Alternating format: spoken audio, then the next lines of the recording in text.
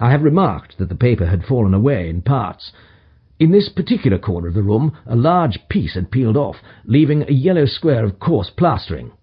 Across this bare space there was scrawled in blood-red letters a single word: Rach. "And what do you think of that?"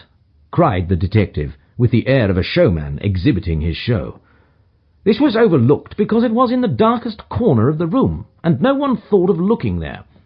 The murderer has written it with his or her own blood. You see this smear, where it has trickled down the wall?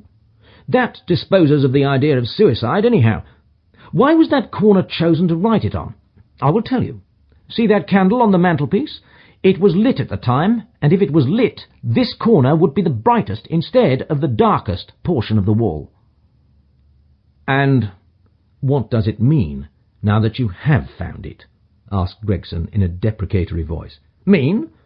Why, it means that the writer was going to put the female name Rachel, but was disturbed before he or she had time to finish. You mark my words, when this case comes to be cleared up, you will find that a woman named Rachel has something to do with it. It's all very well for you to laugh, Mr. Sherlock Holmes. You may be very smart and clever, but the old hound is the best when all is said and done." "I really beg your pardon," said my companion, who had ruffled the little man's temper by bursting into an explosion of laughter. "You certainly have the credit of being the first of us to find this out, and as you say, it bears every mark of having been written by the other participant in last night's mystery. I have not had time to examine this room yet, but with your permission I shall do so now." As he spoke, he whipped a tape measure and a large round magnifying glass from his pocket.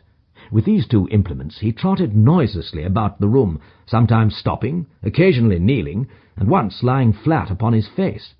So engrossed was he with his occupation that he appeared to have forgotten our presence, for he chattered away to himself under his breath the whole time, keeping up a running fire of exclamations, groans, whistles, and little cries suggestive of encouragement and of hope.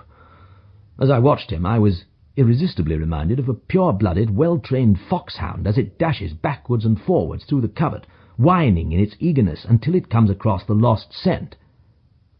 For 20 minutes or more he continued his researches, measuring with the most exact care the distance between marks which were entirely invisible to me, and occasionally applying his tape to the walls in an equally incomprehensible manner. In one place he gathered up very carefully a little pile of grey dust from the floor and packed it away in an envelope. Finally he examined with his glass the word upon the wall, going over every letter of it with the most minute exactness.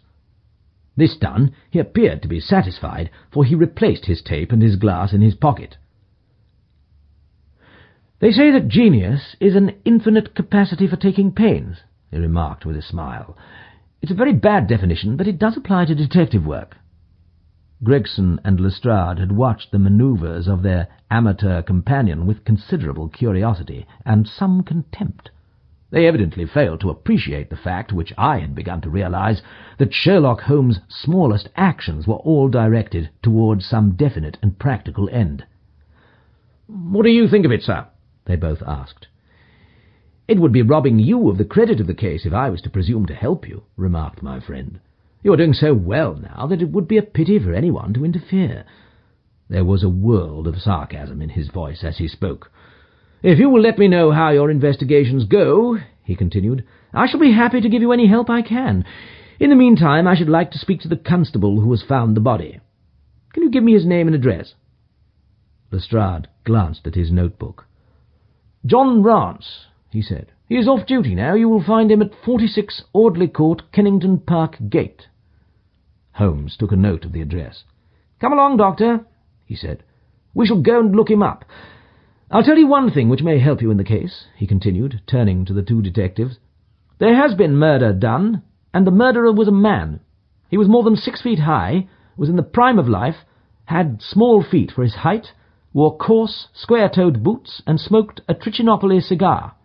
He came here with his victim in a 4-wheeled cab, which was drawn by a horse with 3 old shoes and 1 new one on his off foreleg. In all probability the murderer had a florid face, and the fingernails of his right hand were remarkably long. These are only a few indications, but they may assist you." Lestrade and Gregson glanced at each other with an incredulous smile. "If this man was murdered, how was it done?" asked the former. "Poison," said Sherlock Holmes curtly, and strode off.